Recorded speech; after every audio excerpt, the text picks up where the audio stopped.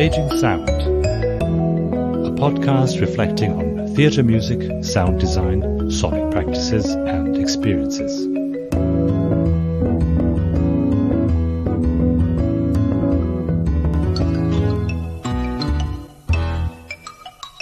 Welcome to another episode of Staging Sound, our podcast on all things to do with sound and music and technology and theatre, obviously, and performance and all those kind of things. And today I'm very happy to welcome Konstantinos Thomaidis, who's also been on the previous episode, and you will remember him from then, because he's going to tell us a bit more about a project he's recently done, which was a combination of research and practice, really, and that will take us very meta. It will take us all about sort of theatre music and sound and all matter of things, and I'm very, very happy for him to explain.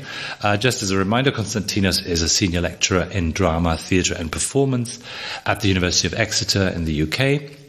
He's published widely on all matters to do with voice and performance and performer training as well. For example, voice studies, critical approaches to process performance and experience, which was from 2015. Also the wonderfully concise Theatre and Voice from 2017. And he's also one of the editors of the Interdisciplinary Voice Studies Journal, which you may want to ask your library to subscribe to. With me today as my sort of co-host and another interested person to ask Konstantinos questions or to find out more about his project is Millie Taylor. Millie Taylor has also been on the podcast before. She's the Van den Ende Chair of the Musical at the University of Amsterdam. And she has, again, also been a practitioner for many, many years. She's toured Britain and Europe as a freelance musical director, musical theatre, and she's published widely on the musical, but also she's published recently on theatre music and sound at the RSC, Macbeth to Matilda. So really a book, this is from 2018, a book that's very much at the heart of the theme of our podcast. Welcome both of you. Well, Konstantinos, you've got plenty to tell us. Give us an insight in your project, which is about a Sophocles play. Tell us more about that. So thank you, David, for the kind introduction. Thank you, Millie. Hello. So the play, it's called in Greek ICHNEUTAI. In English has been translated as Trackers, and in German as Sniffing Hounds. It's quite an interesting play because it hasn't had a very long performance history, and that's because it's a fragment. For centuries it has been missing, and we only had something like 2 or 3 lines in Hellenistic or Byzantine, commentators talking about the play. So all we knew was that it was a satire play written by Sophocles. And then, about 110 years ago, between 1908 and 1912, an excavation took place in a city in Egypt, Oxyrhynchus.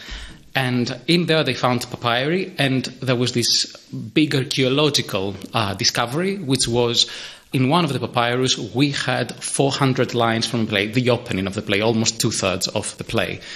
So in a way this is a play that's also for us a document of what a satire play looked like, because we only have another satire play surviving by Euripides, and that's the only one and most complete fragment we have.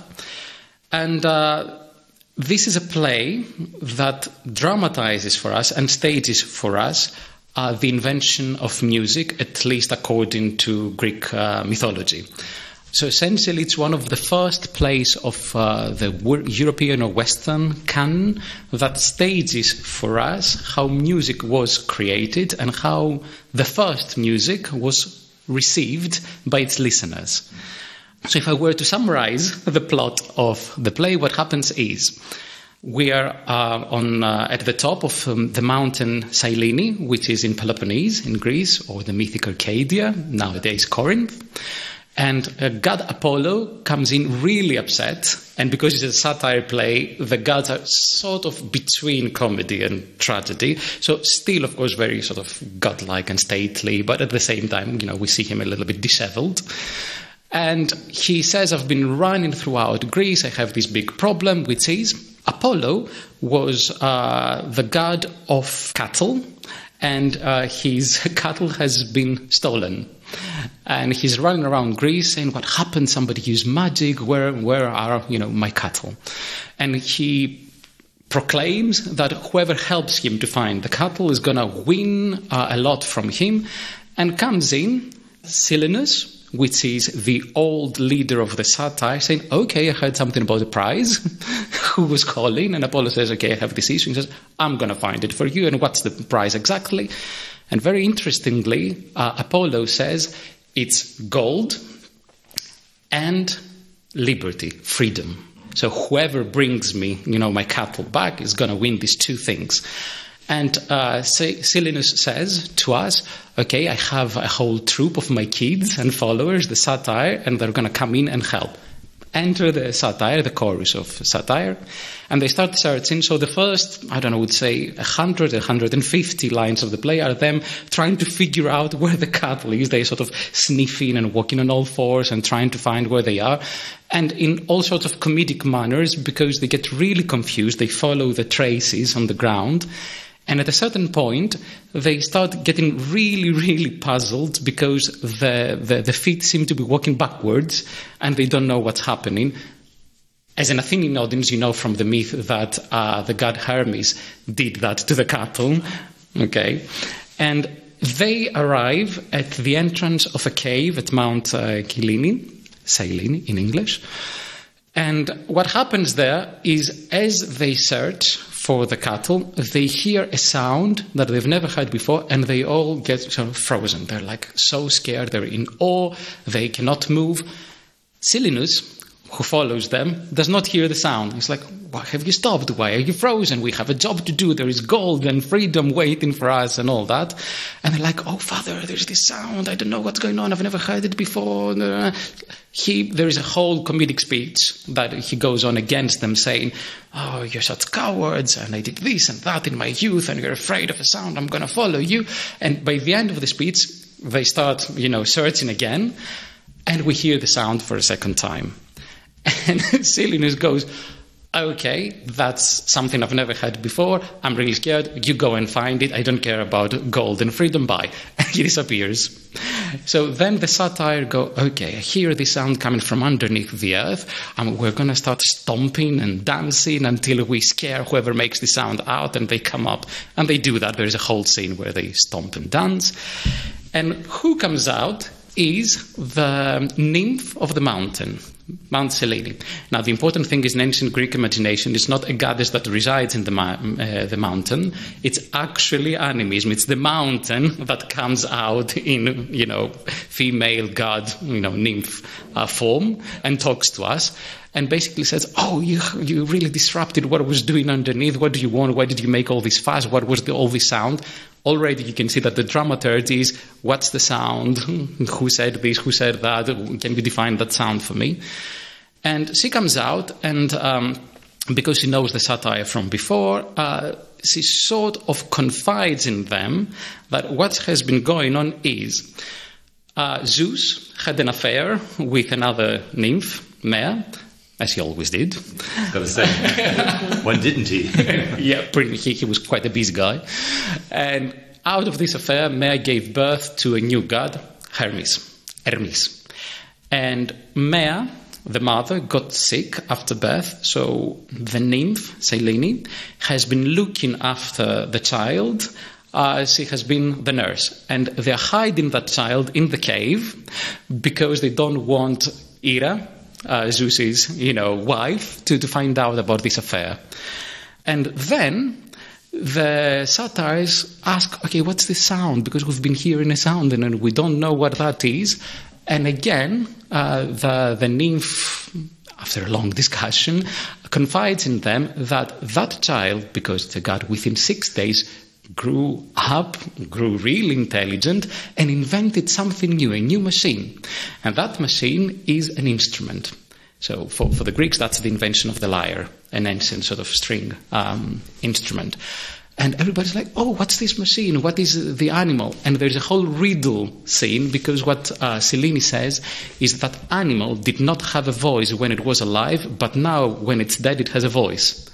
So they describe the instrument built out of an animal as having a voice that the animal did not have before it.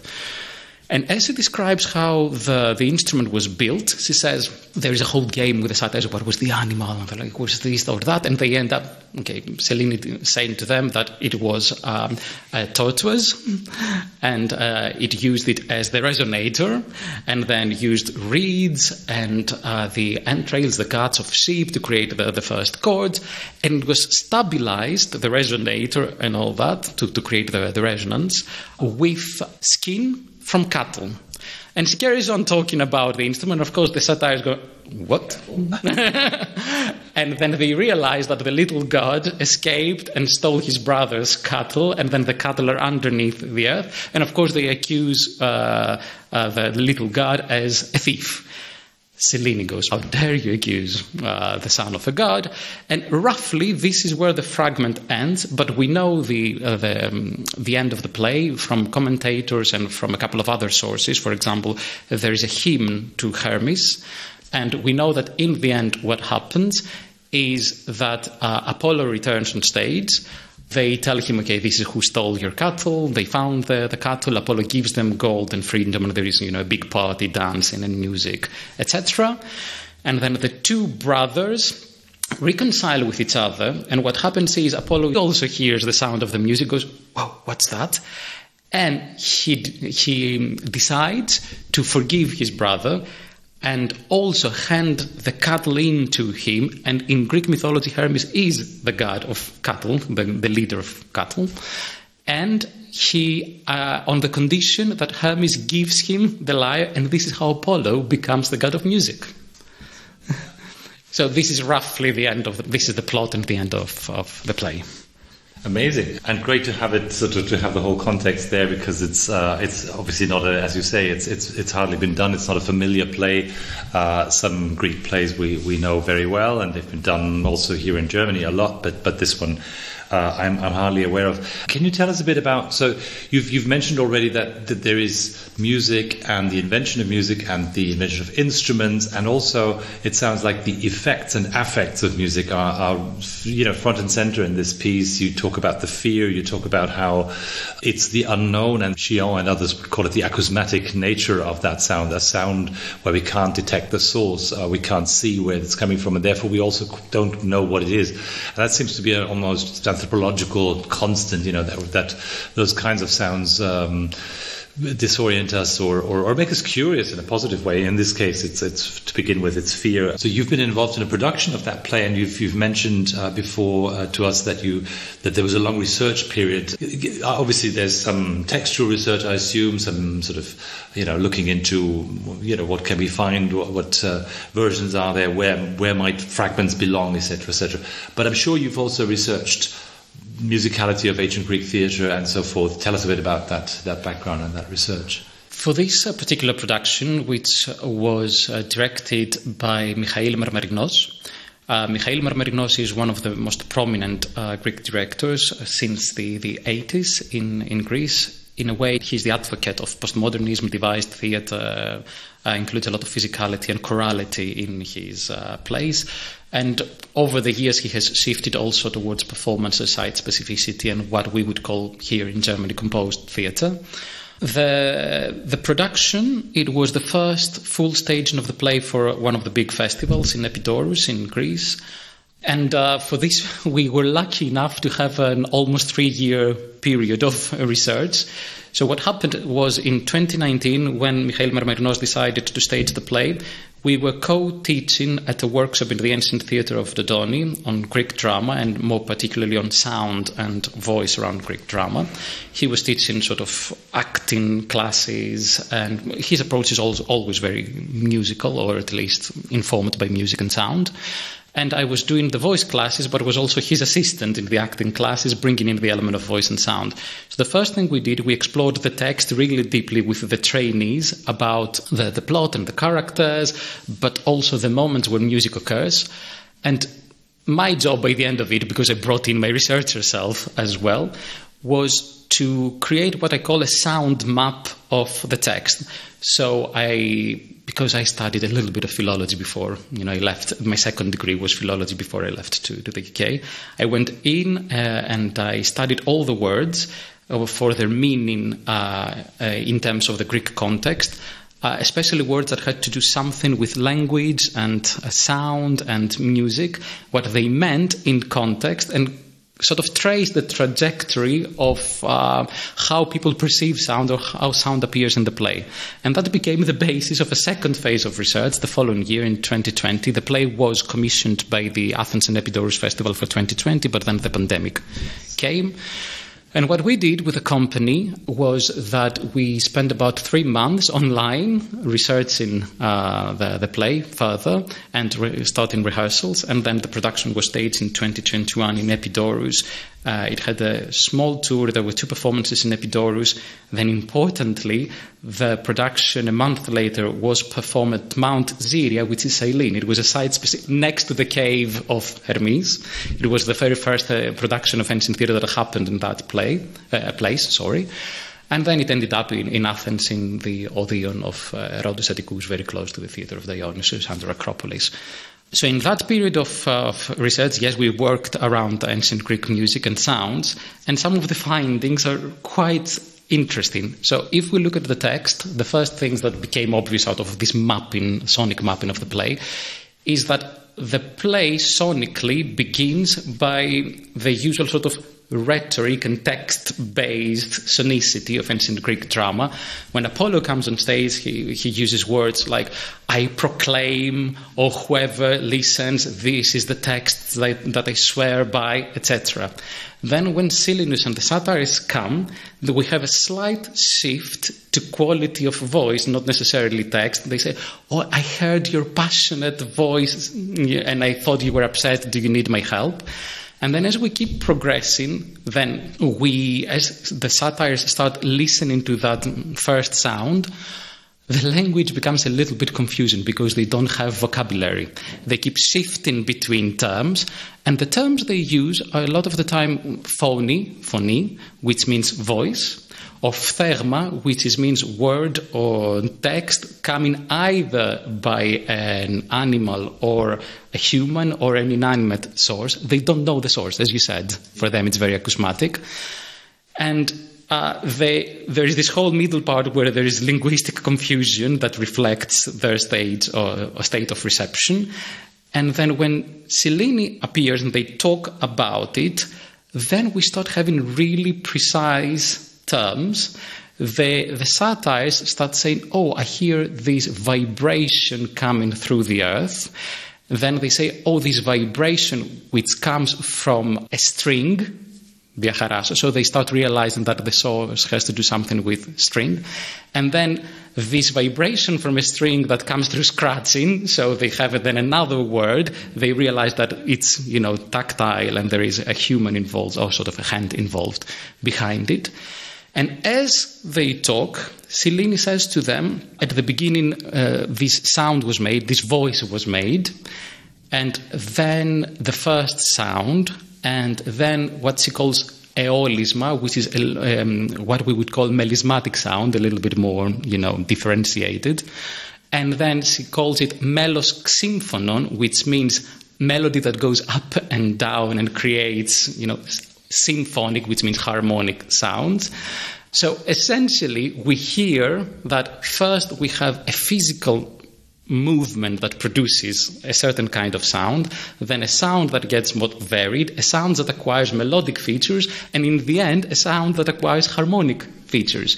So Cyllene and the satire, when they talk about it, not only do they try to deal with this new sound, but they give us also a map towards understanding music. They say to us, you can hear it at first the sound, and then you have to decipher it. You can hear to sound individually, then sound together as melody, and then sound together as harmony. So for me, there are 2 interpretations.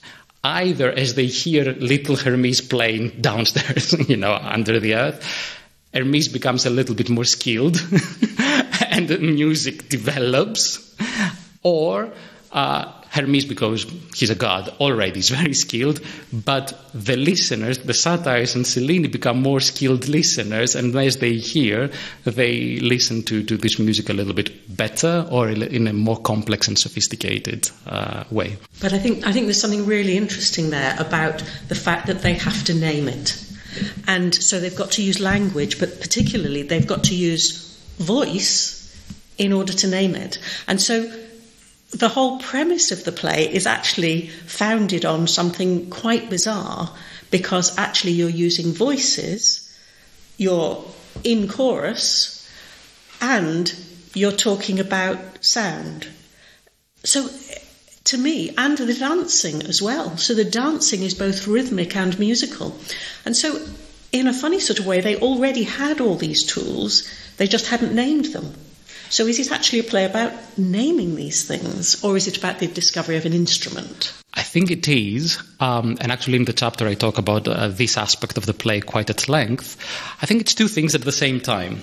One is precisely, as you said, that music comes to our language, to our terms, to our understanding, so there is a codification of it taking place.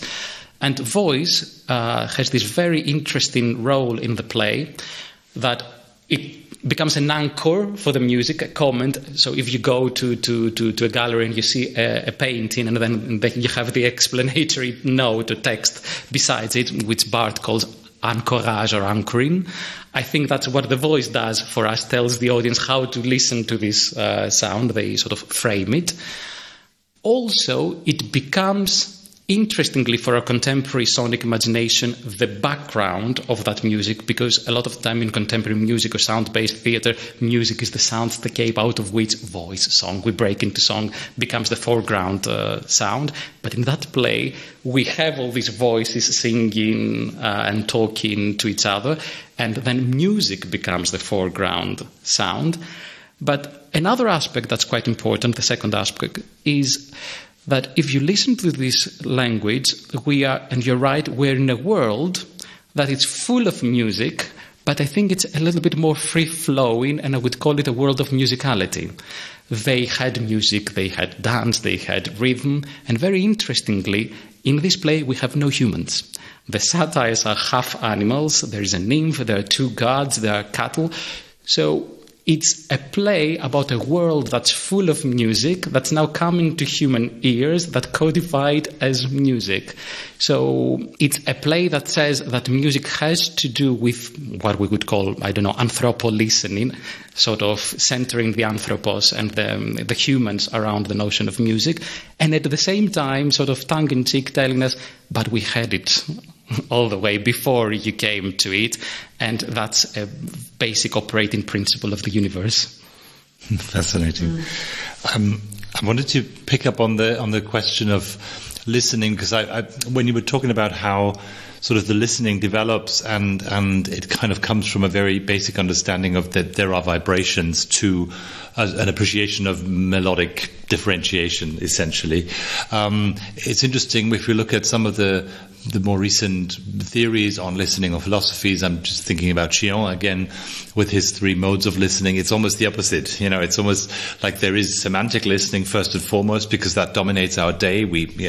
As you, dear listener, are you doing right now? You're listening to this particularly with an interest in what we are saying or what the meaning is. And then there's a second layer, which is about sort of where does this come from, which also features in the play. Where is this underground? We need to stomp to find out what this is.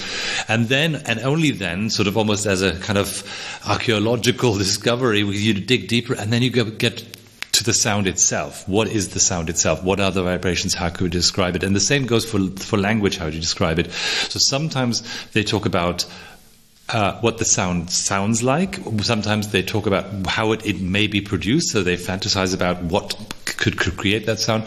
And then at some point, they probably also think about what it means, what its function is, etc., etc. And that's quite fascinating, because it's really a number of ways in which we engage with theatre music or theatre sound as well. That sometimes it's predominantly there to guide our attention, to structure a play, also to obviously create emotions, atmospheres, etc. So it kind of covers that range in a very early example, although I'm just curious what kind of research or what kind of sort of knowledge basis was there to talk quite sophisticatedly about the role of music and sound in theatre at this early stage already. That's a very interesting question. The first thing to say is For me, the play does quite the opposite of sort of Sion's or Sefer's tactics. Yeah. It sort of says that sound might be meaningless, which is closer to the reduced mode of listening by Sion, but it's never contextless. So it always either indexes identity or has effects on people. So I understand, in my understanding of Sion's project, it's sort of late 80s, 90s, Northern European strategy, or even American earlier on in the 70s, of trying to work against codified appreciations of music and trying to refound what sound in itself was and creating the project of sound studies. But in this play, we have a desire to keep it in context. It's always about something, about gods, about animals, about our connections, about our effect in the theatre. When it comes to music and appreciation, again, it's quite interesting because by that point, we're talking late 5th century before Common Era in Greece. So most of the contemporary philologists place the play around 430 or 420, that decade. By that point, in classical Athens, pedagogy has been codified, solidified, that it's around music and sports. So everyone in Athens has had some sort of basic training in music, and the lyre, the instrument that the play talks about, was the first version of a string instrument that trainees used in their education. So pretty much everybody in Athens, or pretty much everybody, free citizens in Athens, would have had training in. So there is this basic level of appreciation. Now, in terms of that, I find that Sophocles is also a little bit meta because he was a trained kitharodos, which means playing the kithara, which is the advanced version of the lyre. It has more strings, it's wooden, it's not by a tortoise, etc. For a couple of reasons. The first one is, in ancient Greek drama, the instrument that was accompanying the chorus next to the thymele, or sometimes behind the scene, was the instrument of god Dionysus, which was the aulos, which is the two-reed flute. So there are a couple of hypotheses around how the play was staged. The first one, really basic one, that I'm not sure it holds too much truth, but it's worth entertaining, is that as per convention, the instrument playing throughout the production was aulos, and everybody in the play sort of said, "What's that sound? Oh, lyre." So we hear the sound of a wind instrument, and because we talk about it, we name it as the sound of lyre, everybody goes, "Oh, that's a sound that I haven't heard before." Second option is that we hear aulos throughout the production, but then there are moments when we hear the lyre. So again, there is a juxtaposition against convention and what the play needs. Third option, that we hear the kithara, the advanced version, because I would think, and a lot of archaeologists would think, that nobody would play the lyre in a big sort of politicized and open public space because it's quite basic for Greeks. They would play the kithara, where they played for poetry competitions. So again, there is this meta level where somebody plays the kithara and people talk about as the lyre, a different kind of string instrument. Or it could be all of the above. So there is already a sort of guide in your sonic imagination in hearing the sound as something else that it isn't. Now, the second interesting thing about context there is that around the middle of the 5th century in classical Athens, there was a big public debate around the role of music, which is later on is reflected in the writings of Plato. And what happened, there was this competition of music and poetry, Panathenaea, and in 446, I want to say, Kitharodos, kithara player from Mytilene, another city, won in Athens, and he was also the inventor of a kithara version with extra strings, and the inventor of not pure tones but melismas, in between tones, and melismatic melody. And there were the hardcore people, conservatives, that said, that's not music and what's happening there. And of course, the public that went crazy with a new sound. And the whole debate was around the new guitar sound, nea kitharodia. So it was a very prominent discourse in Greece. So I think Sophocles, who was also a trained kitharodos, was commenting on new music. It's as if you have people that know classical harmony and suddenly, the dodekaphthong comes about and the play talks about that. There's two fascinating strands opening up. One is that what we're really talking about is comedy and meta-narratives and that play with the idea that there is no instrument when there is an instrument and what we're believing in a play. So that whole sense of the way a play is constructed is being explored here in a really interesting way, and one that perhaps we haven't ever discussed in relation to Greek theatre. So I wonder perhaps if we could talk a bit about that and from then move to then how on earth do you deal with that in the present?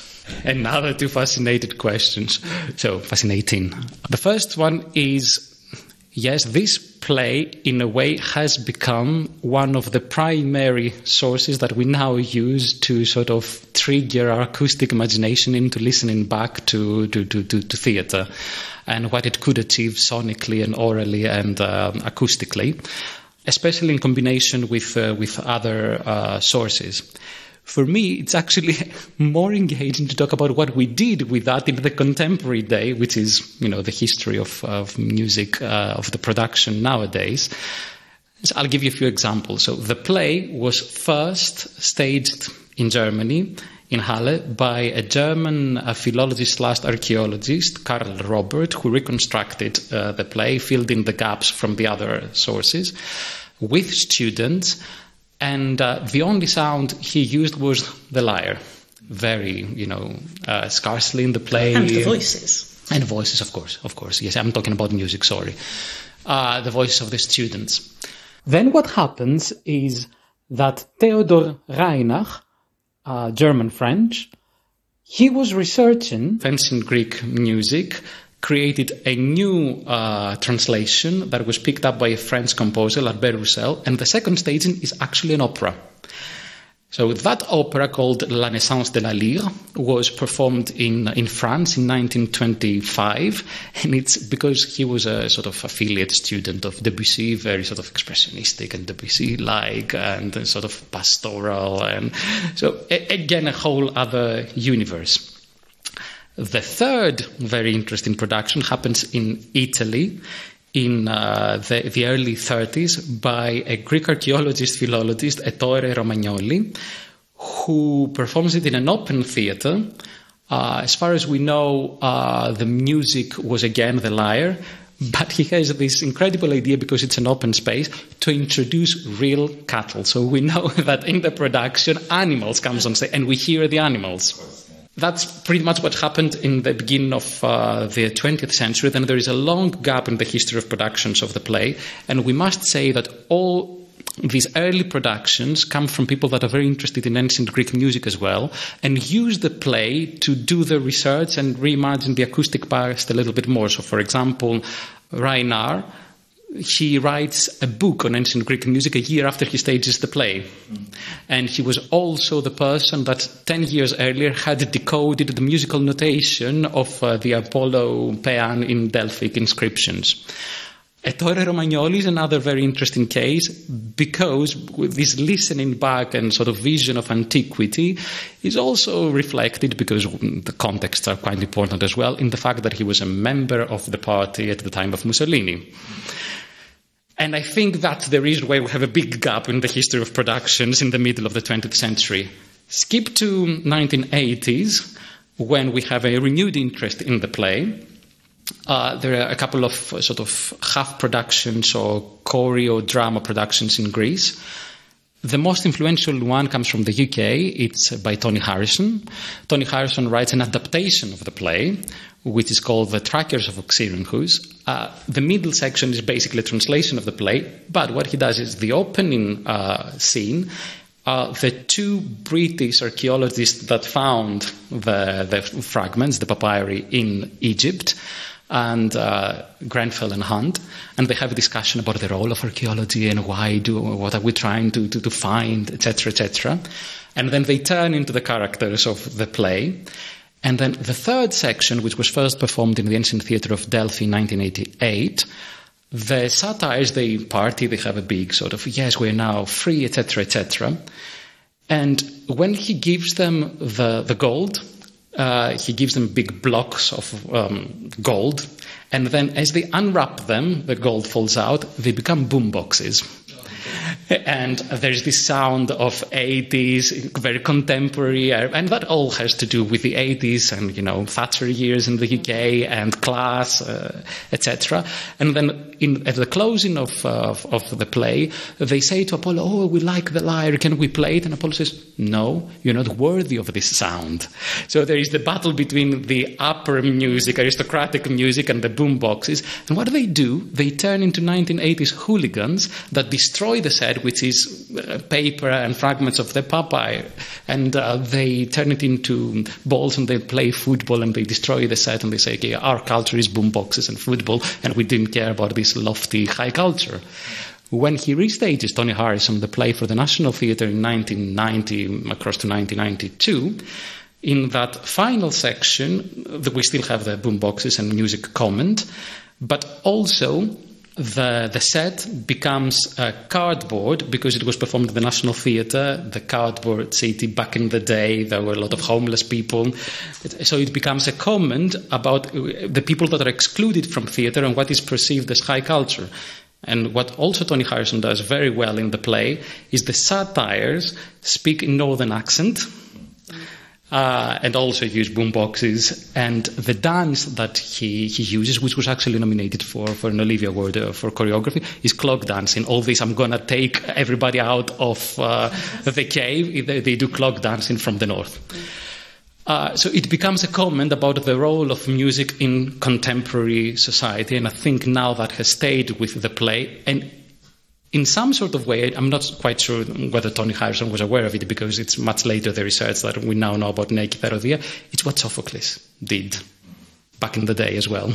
What, you mean he used regional accents and regional dance styles? Or he was commenting on music and the role of music and the difference between who's included, excluded in the listening of music. Okay.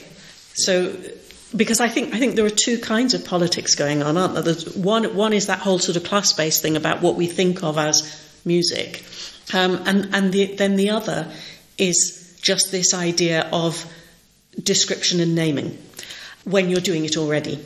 And I think one is comic and the other is deeply political. And I think that's what's interesting about what you're talking about is this idea that you have both comedy and politics intertwined at this very, very early stage in Greek theatre.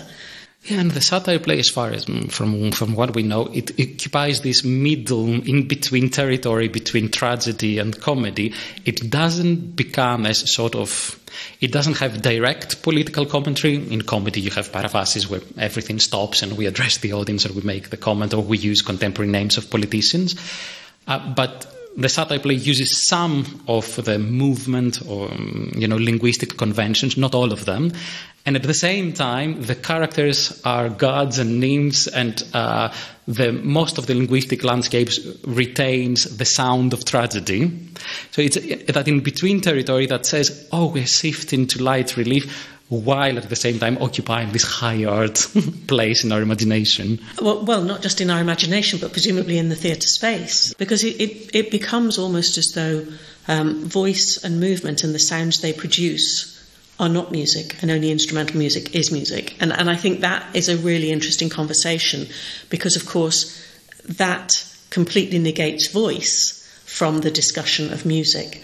And, of course, then we have hundreds of years of symphonic music, or thousands, in fact. So, I think it's really interesting, and which is why I think you should talk about what you have done with it in the contemporary period.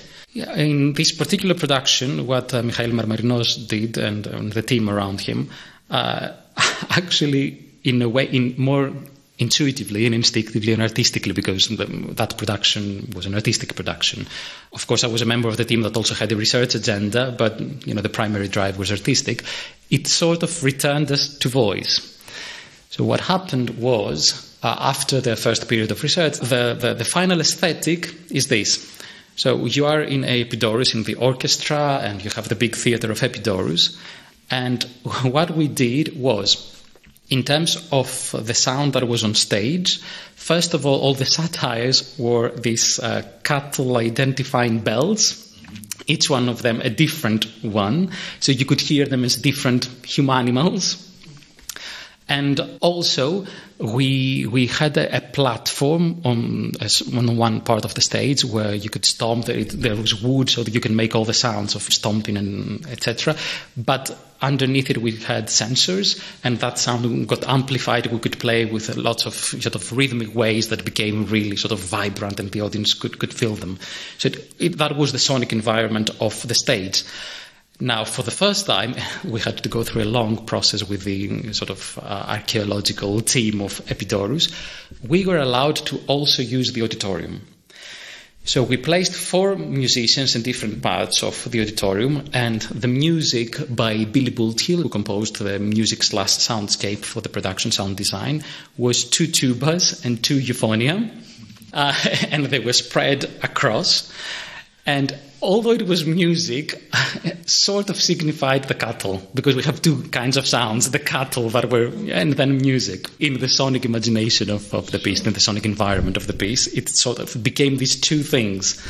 And then at the very top, this is a very large theatre, instead of being under the earth was God Hermes.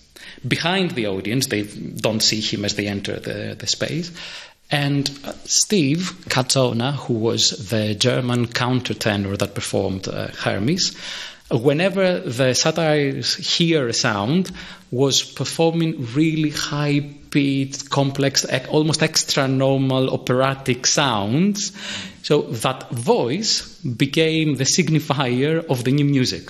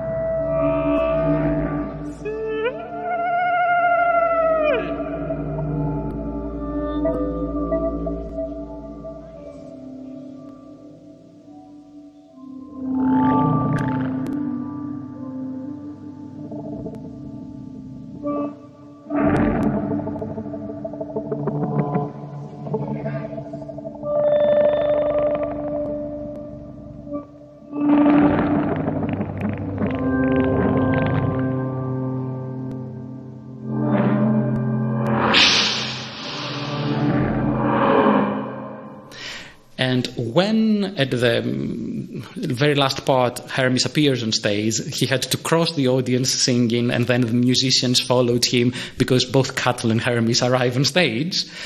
Then, when he talks to Apollo, another interesting sonic element was that he spoke quite in his singing register. It was a speech song, so he retained that sort of almost recitativo plus singing voice. And he also spoke in an accent, which in Greek theatre, especially in Epidaurus, is a little bit, not done very, very often. So the new sound was a countertenor presenting himself as the new instrument, and German inflected modern Greek in speech song being the new sound of the god. And the final lovely touch by Michael in this production was the person that performed Silenus, the older leader, very comic one, was Stamatis Kraunakis. Stamatis Kraunakis is perhaps the most famous Greek composer. He has written a lot of, not pop music, he has written a lot of popular music, but really quite advanced. He has discographed a lot. So everybody knows him. But he performs a spoken part. He never sings once in the play, so that you have all these expectations of the audience expecting Stamatis Kraunakis to sing or have his own sort of style of music. And only in the end, when everybody leaves and he goes off, his final words are almost sung, like this promise of the composer we all know and love. And that's a really fascinating point, because it reminds us how much intertextuality, or dare I say intermusicality, is almost always at play, because you're saying you don't just listen to the music or the sound, but you also listen to what it references, the kind of context it comes from, the kind of connotations. You've talked about class, about high and low, what music do we associate with what. I was wondering to what degree, and this may be an irrelevant question, but from my scarce understanding of ancient Greek music, there is not only an aesthetic debate that you've talked about earlier, but also an ethical debate. So it used to be that certain modes would sort of be used in education to fortify your courage or make you a forthright person, etc., which is something slightly less perhaps common in I don't know, in Germanic or sort of Anglophone music education. It's all about aesthetics, and the notion of playing in a certain key will make you a better person is a bit foreign to us. But does that play into this world and this play? Is that still something that people deal with consciously, or is that just I could only make suppositions about it, and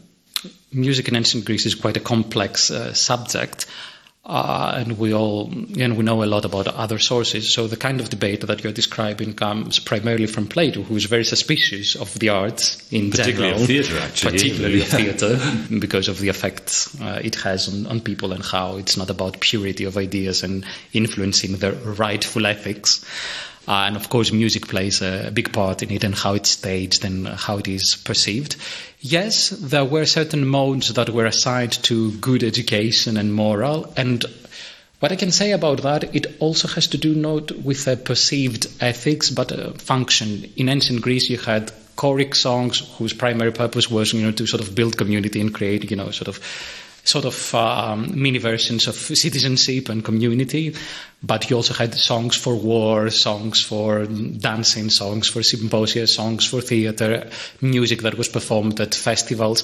So yes, you have different functions allocated to music, because Plato tells us that he would like music to do this or that and affect people in certain ways. I'm not quite sure that this is what music did, or what some philosophers or music educators wanted it to do. There's a fine distinction there. I think there is an element of truth that some people believed, in its morale building or morality building as well, in terms of ethics functions. But at the same time, music performed itself in various ways. I wondered. I'm still thinking about the notion that Apollo becomes the god of music through this story, and then I'm thinking, because you also described the almost feral ways of stomping and screaming and the cattle and so forth.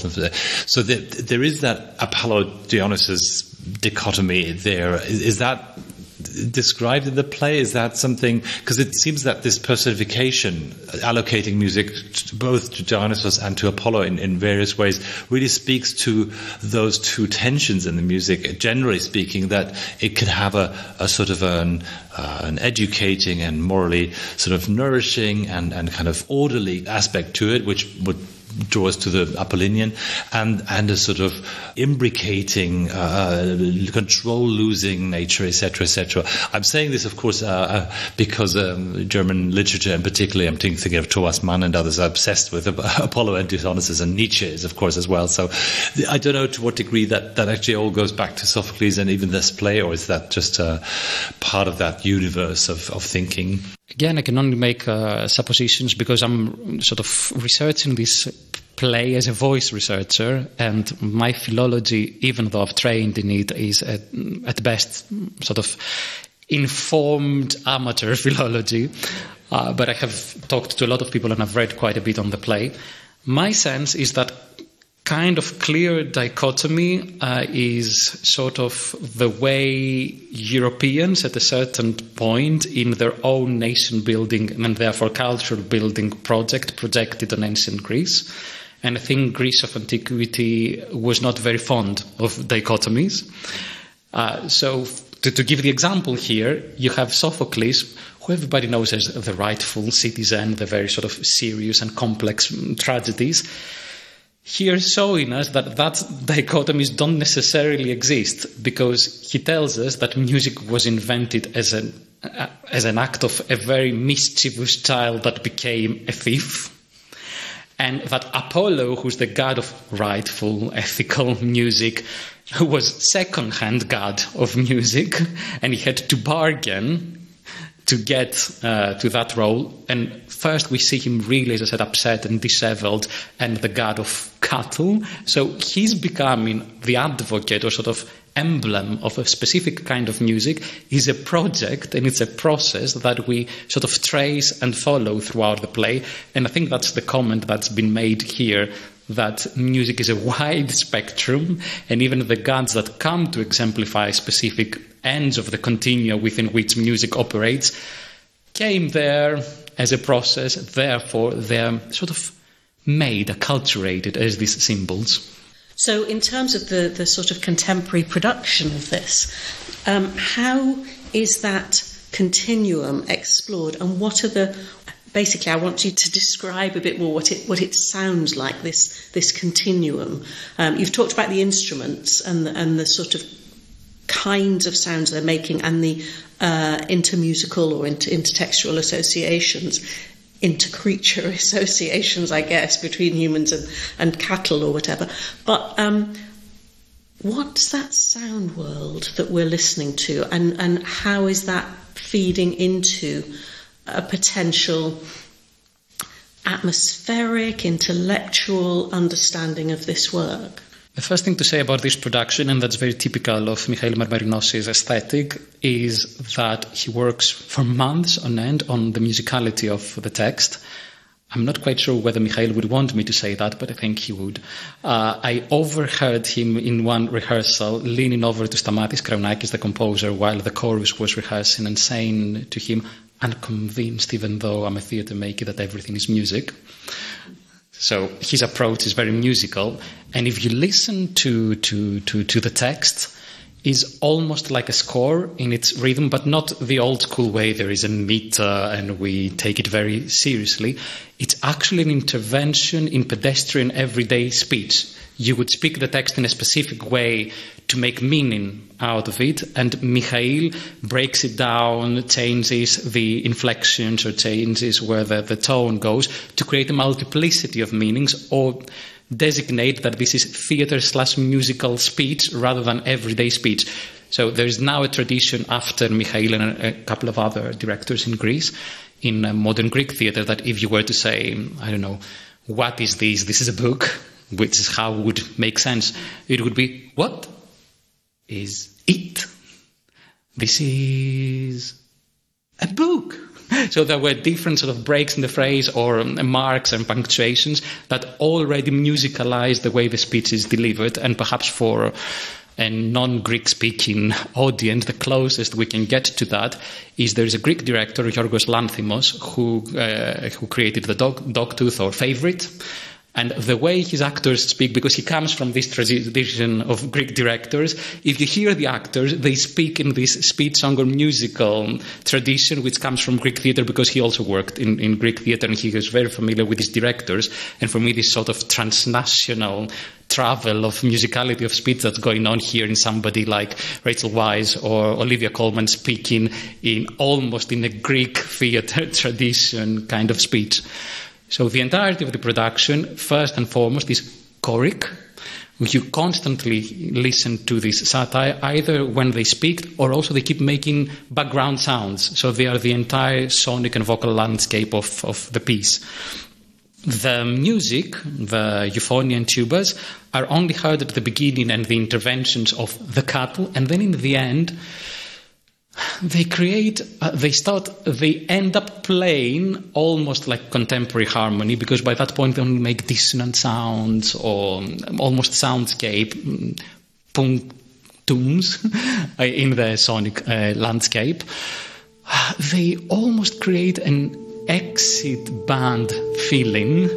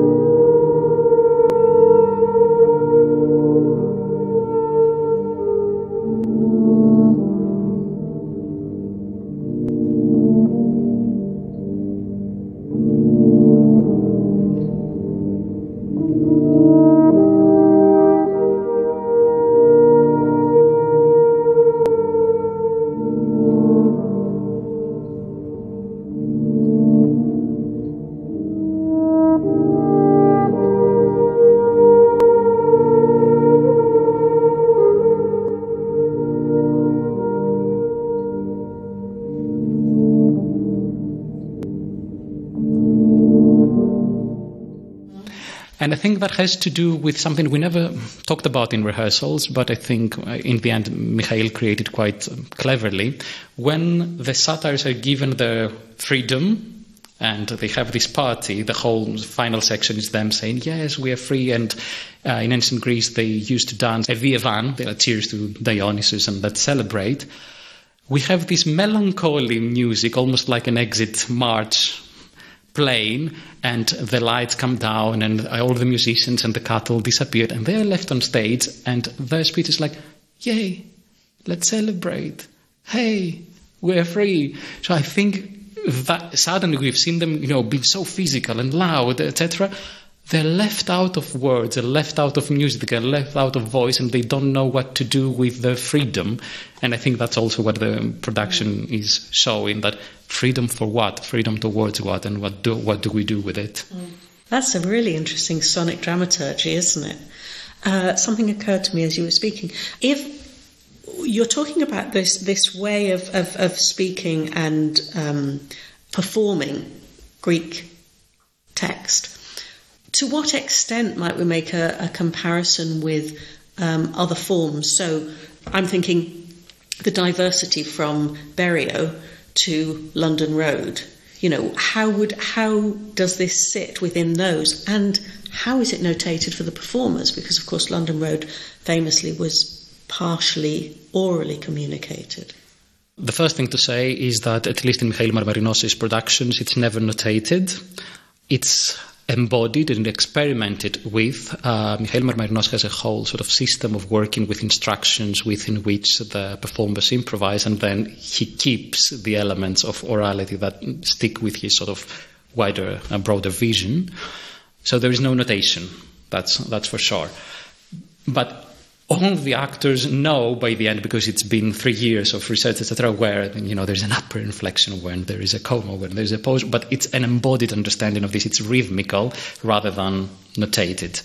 Now, within that spectrum, from Berio to London Road, which is an interesting spectrum that doesn't quite apply to the Greek context, is that, yes, there is a tradition of avant-garde music as well in Greece, and in the Italian context of Berio, there's also Demetrios Stratos, who was one of the improvisers, vocalizers that participated into this creation of avant-garde vocality.